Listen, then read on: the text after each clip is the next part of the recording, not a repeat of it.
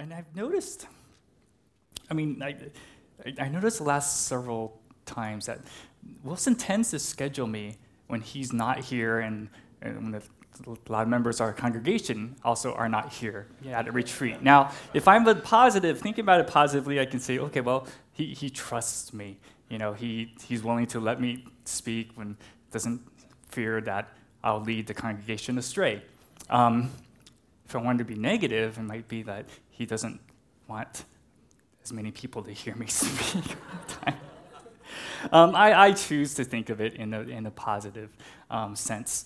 And besides which, our awesome technology team in the back there records these messages, and so anyone can post them on our Renew website and Facebook page, and so people can hear from past messages. So if you've ever missed a message in the past, feel free to go on the Renew webpage and look for those past messages.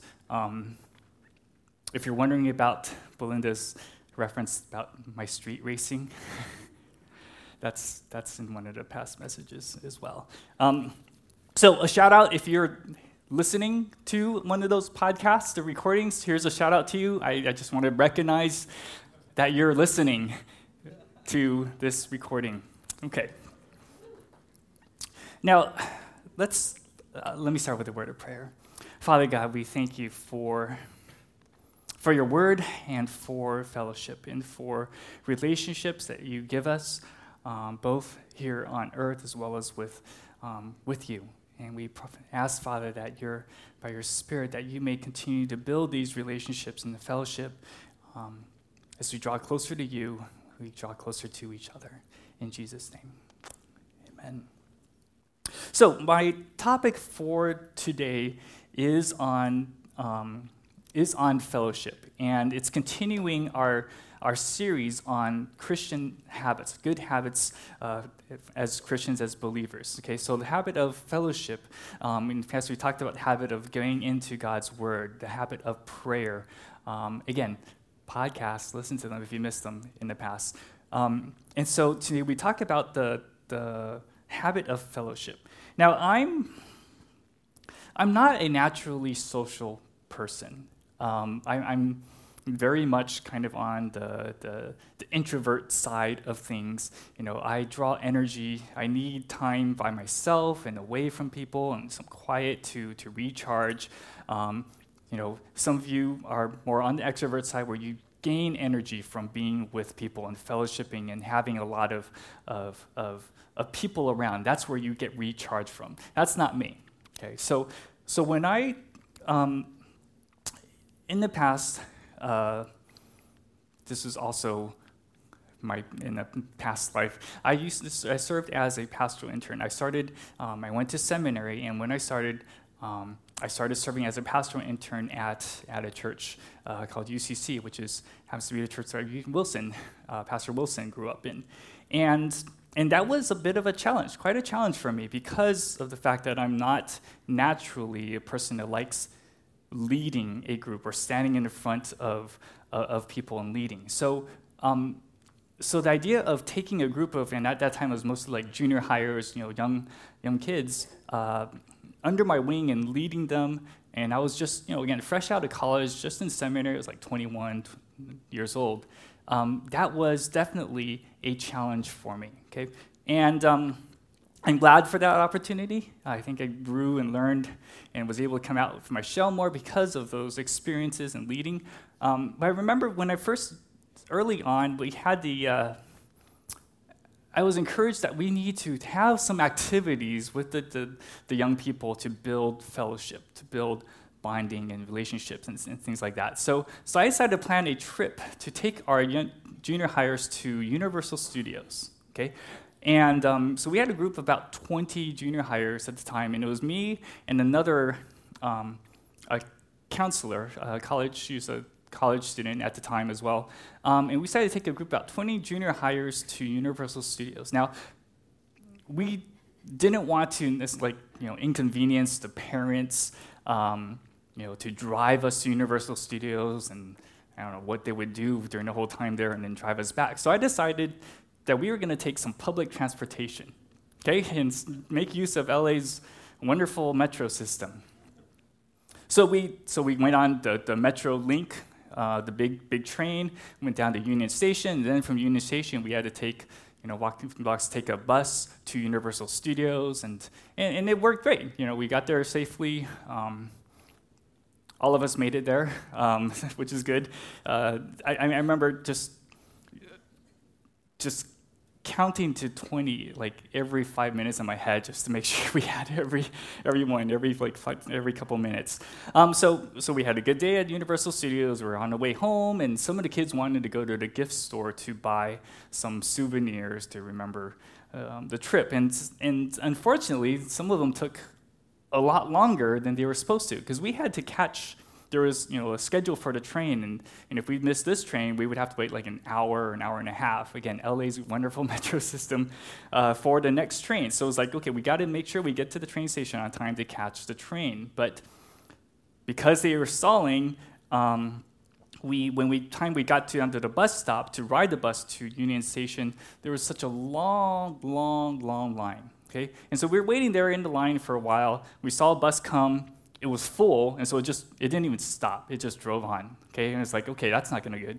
We saw another bus coming, and it was full, and it drove on. It's like, okay, we're going to miss the train if we're just waiting here, because we're still pretty far back in the line. So I looked on a map and saw that this was before Google Maps, okay? This is a long time ago.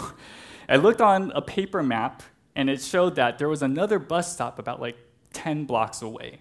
I was like, oh, okay.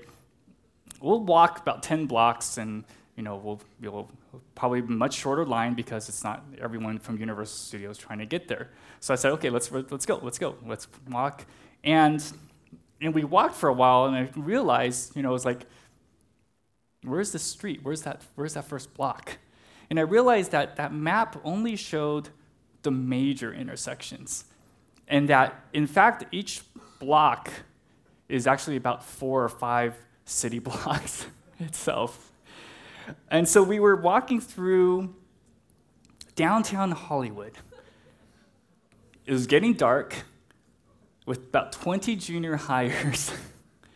And we were just like, okay, this is not good. But it's like trying to think, okay, do we turn back? We're definitely going to miss the bus if we do that. Do I keep walking forward? I remember at one of the intersections, some drunk guy came up and tried to start a fight with one of our junior high boys.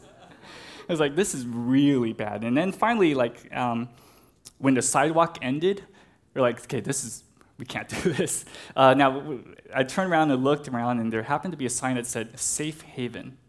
I was like, that sounds good. So I knocked on the door, and it was a fire station. So I knocked on the door and told the firefighters, okay, here's our story. Can we, camp out here and call the parents and get a ride? And they say, sure, come on in. And so we called the parents, and they came, some cars came. And I was going, this is going to be bad. I'm just starting out as a pastor intern here, and what are the parents going to think? This, driving out to Hollywood and putting the kids at risk. And it turned out that was the best part of the trip. We got on the cars, and the first thing the kids were saying were just, man, those firefighters was awesome. I'm going to remember this trip for the rest of my life. It was so awesome. Just being able to hang out with those firefighters, sitting on the truck, play through the sirens and everything, the lights and everything, and just some good conversations even there. And so that was my first big fellowship experience, and it was a great one because the kids, still remember that trip. We still reference that every so often. But so we are called to live as believers. We're called to live in fellowship, and there's various groups we can use as examples. I chose, Fellowship of the Ring, Lord of the Rings. I'm a big fan of that, and. But the Christian faith is meant to be lived in relationship, okay? Both with other believers as well as in a relationship with God. That's how we were made. We are called to live in relationship with people. We are social people, not necessarily personality social, but we are not meant to live on our own. Even God, as through the Trinity, represents that perfect relationship between Father, Son, and the Holy Spirit. And so when God created us, we're called to have a relationship with each other as well as with him.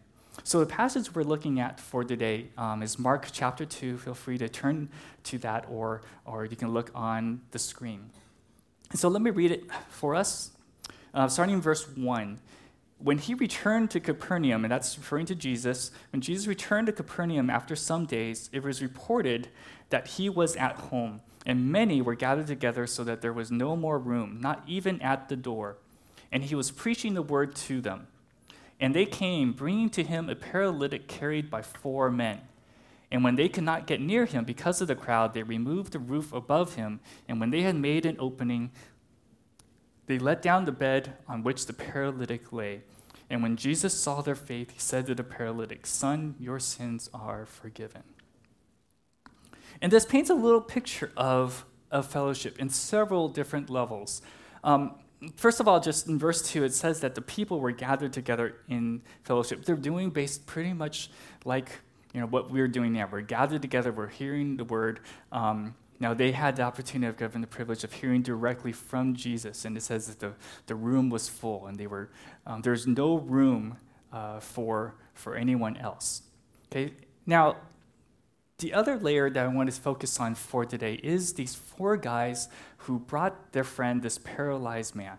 Okay, and they were trying to bring him to Jesus. Okay, and it says because there was no room, they couldn't bring him through the door or anything like that. They had to make a hole in the roof of the building. Now, when you look at some commentaries or descriptions of the houses at the time, a lot of these houses during this time had these kind of flat roofs, and in fact, the roof itself could serve as a meeting place. You could go up onto the roof and spend some time there. There's a flat area with little walls, and it's just a place to hang out.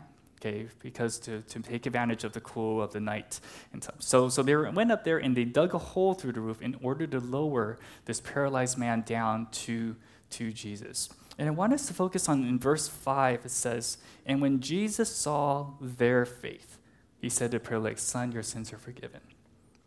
Now, what I want us to notice here is that it says when Jesus saw not the faith of this paralyzed man, but when he saw their faith, that is the faith of the ones who had brought the man to Jesus, when Jesus saw their faith, it was the faith of the other believers to help bring the crippled man to a healing encounter with Jesus.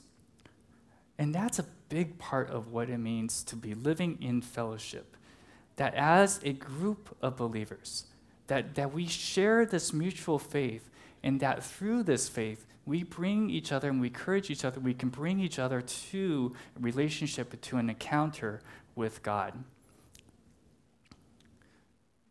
Facing life alone can be very discouraging and disheartening. Just if you don't have anyone around you that you can count on, to support on, or that you can ask for help, or that you can share what's going on to you, that can be very, very, very discouraging.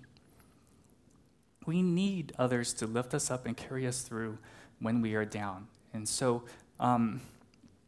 for myself, even just as a parent, I see the importance of that. There are times when I don't want to be a good parent. Okay, there are times when I'm discouraged, when I'm just so tired, and I don't want to be a good parent. I just want to be a normal, selfish human being and just not have to worry about these other little lives that are my kids, okay?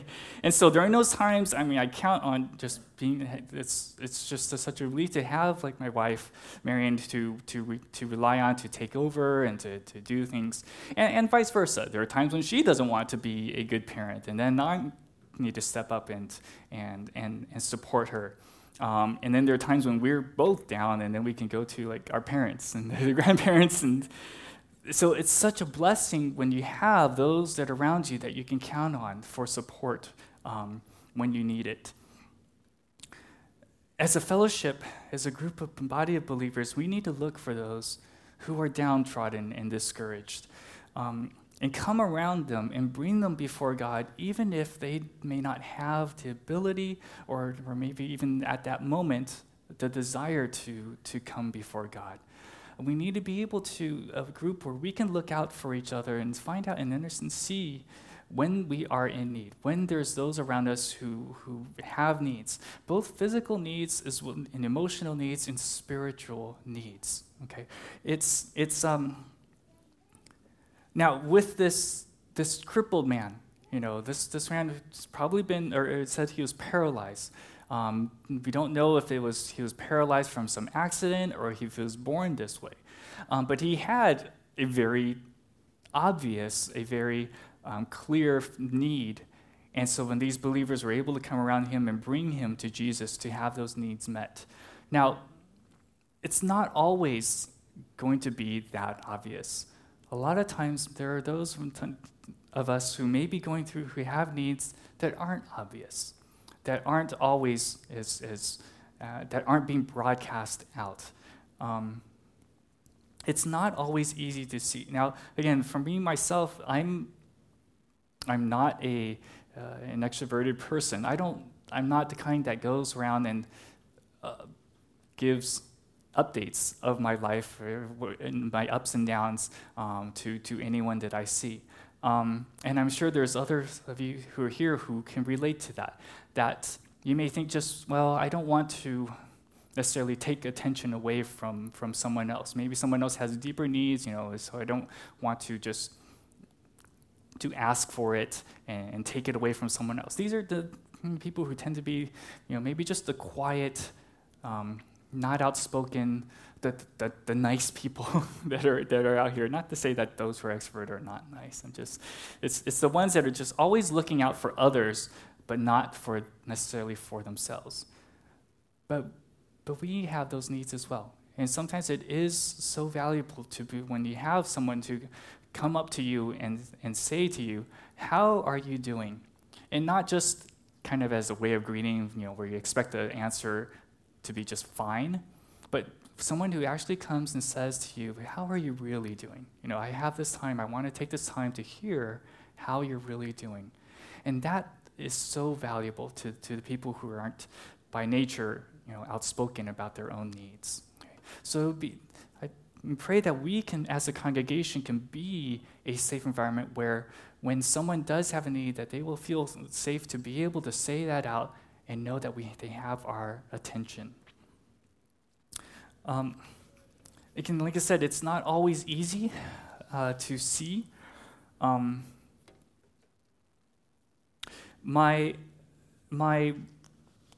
day job, I guess you could say, is as a director of technology at a school. It's a Christian school, Ontario Christian School, and we have a one-to-one Chromebook program for our students. That means for all the students in grades 6 through 12, they have a school-provided Chromebook that they use at school as well as at home as a learning portal, as a personal learning device.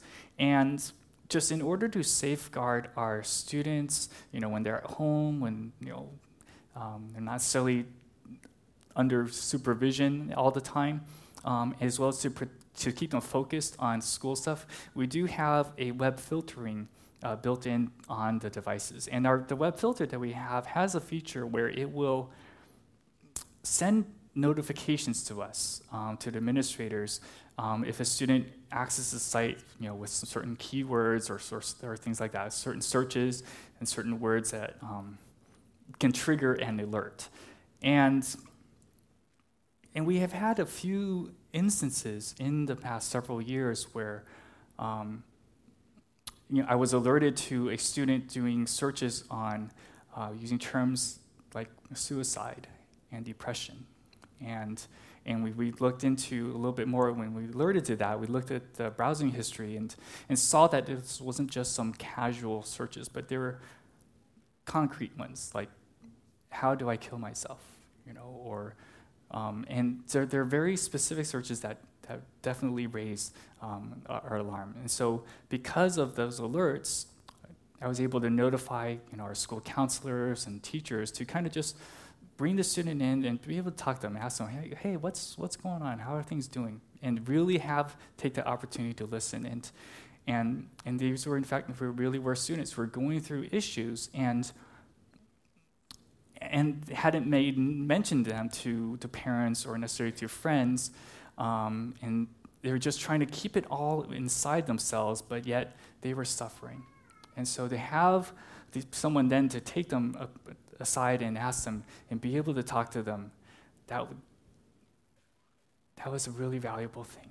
And for us as a body of believers, we don't necessarily have a spiritual or emotional alert feature within our church. But I do believe that God, through His Spirit, does provide prompting to us. And that I hope that we can be open to the times when the Spirit, that we can pray for the Spirit to open our eyes and bring attention and just alert us if there are certain situations, certain people within our community that do have these needs. I do believe that the Spirit can and does do that. At the same time, speaking to those of us who are more those quiet and less expressive members of our congregation, I do want to encourage and hope that you will see this as a community, and that you have those around that you feel safe to be able to share with. If there really is things going on, please don't hesitate to tell someone. Please don't hesitate to let someone know when you're going through some specific needs, even, again, physical, financial, spiritual, emotional needs. We want this to be a community where we are all feel safe to be able to share that, because we understand that all of us are humans. We are all fallible. We're not meant to be perfect. This is, the sign at the front of the door that's been at the door for our church since the beginning of this church has been for imperfect people only. So when you share that you have a need or that you have that things aren't going well, that's normal. That is perfectly normal. What would be extraordinary, or would be impossible, is for someone to never have any needs at all. Talking about fellowship, coming back to this role about fellowship, we as a fellowship requires a purpose. Without common purpose, it's just friendship. Okay, fellowship is more than just being friends and having good personalities and personalities that click together, but there is a purpose involved. Now, in today's society, you can have because with the internet and Facebook groups and things like that, you can have a group or like a fellowship around just about any topic. My wife is part of these several groups devoted to monarch butterflies. Okay, she's part of a few of these groups where they can talk about how to raise butterflies and care for them, and just discussion about things like that. It's a great community gathered around a specific purpose. I'm part of a really important and life-changing group called Starships of the Universe, where we talk about just critical things like which version of the Enterprise was the best, or if you had Starfleet spaceships battling against the Cylons and Battlestar Galactica, who would win? Okay, and we also share awesome pictures of spaceships like that one, and my own personal favorite, of course, Serenity. Okay, Serenity Firefly plans. Who's a fire? Yes. Okay. Now, so fellowship, of course, you can have this kind of horizontal relationship. So fellowship around some topic like this is a horizontal relationship. But Christian fellowship is distinguished in that we have the vertical relationship with God. The horizontal and vertical relationships work together to bring us closer to God as well as with each other. And this little illustration that I find it kind of helps to show that. This is usually meant for when you're talking about like a husband and wife relationship, this little triangle thing here, where the idea is that we have the relationship with a spouse, or in this case with fellow believers, and we have that relationship, vertical relationship with God. And as we draw closer to God, going up the vertical relationship with God, that also brings us closer horizontally to each other. So the purpose, the goal of fellowship is to continue to spur each other to that closer relationship with God. And as a result of that, we also draw closer to each other. It's a mutual relationship that, but the focus is always to bring us closer to God. And so for these, back in that Mark passage, when these believers brought their crippled friend, they brought him to the only one who could truly heal the friend. Okay? And not just the physical healing as well. Okay? In verse 5, again, Jesus said to the paralyzed man, "Son," he didn't say, "Be healed, get up and walk." He said something that's really kind of weird. Jesus said to this man, "Son, your sins are forgiven." Okay? And so there were some teachers of the law that were there listening to Jesus, and they caught that. And they recognized that was weird as well. And it says that some of the Pharisees were sitting there questioning in their hearts. And they said, "Why does this man speak like that? He is blaspheming. Who can forgive sins but God alone?"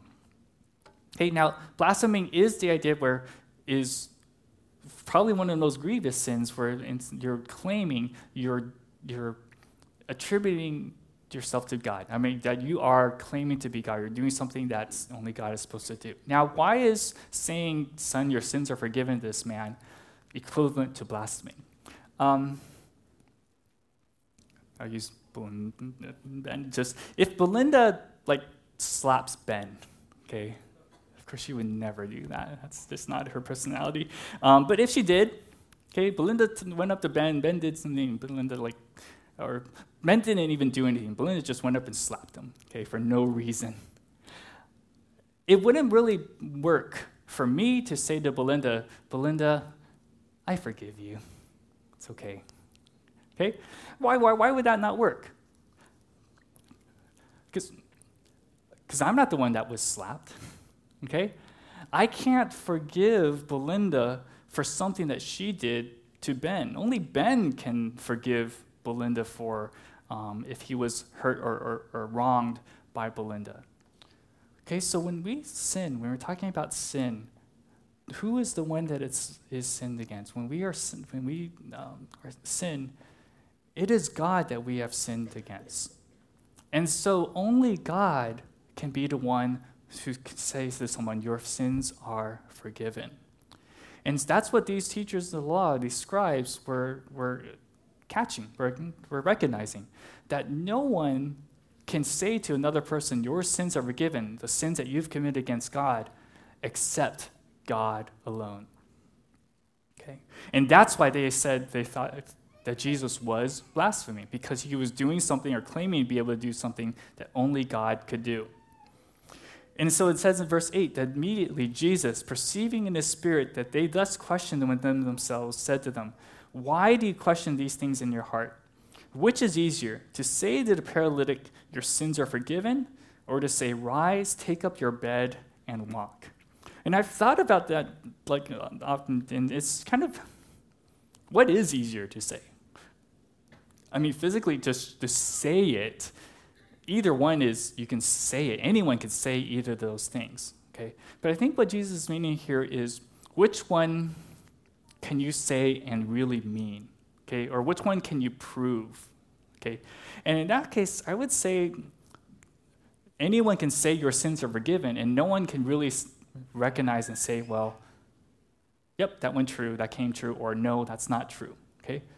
But if I say to a paralyzed man, "Get up, take up your mat, and walk," it'll be very clear whether that statement was true or not by the fact of whether this man actually gets up and walks. So Jesus made that first statement, "Son, your sins are forgiven," something that only God can say. But then he follows that up in a very visible way by saying to this man, rise, and it says in verse 10, but that you may know that the Son of Man has authority on earth to forgive sins, he said to the paralytic, I say to you, rise, pick up your bed, and go home. And he rose and immediately picked up his bed and went out before them all, so that they were all amazed and glorified God, saying, we never saw anything like this. So Jesus made that statement, son, your sins are forgiven, something only God can do. And then he backed that statement up by doing something else that only God can do, the miracle of healing a man who was paralyzed, to show to those who are around us, to the teachers of the law, as well as all of those who were there to see that he was God, that he is God, that he has the authority to heal, and that he also has the authority to forgive sins. And that is our purpose for our fellowship, that it is a fellowship with this God who has the authority for this physical healing, but even more important, for the spiritual healing that all of us as a fallen people need.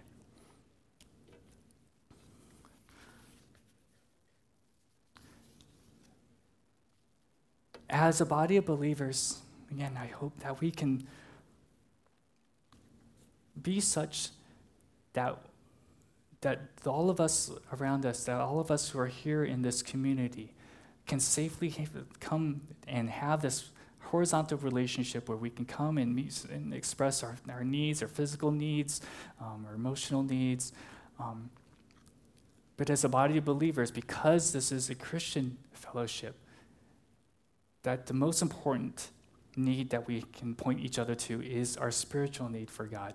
That vertical relationship is what will bring the true lasting healing for all of us. I talked about the need to be able to look out for those that are hurting, but not in obvious ways.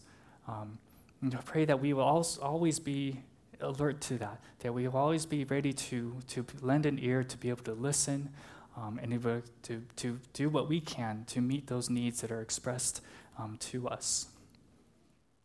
And I want to do this then now, just as we are getting ready to close this time, kind of as is tradition for here at Renew, that we have a little time of discussion. But in this case, I want this time where I'm going to invite us to break off into little groups of 3 to even 5. I think a little bigger groups are okay for this kind of situation.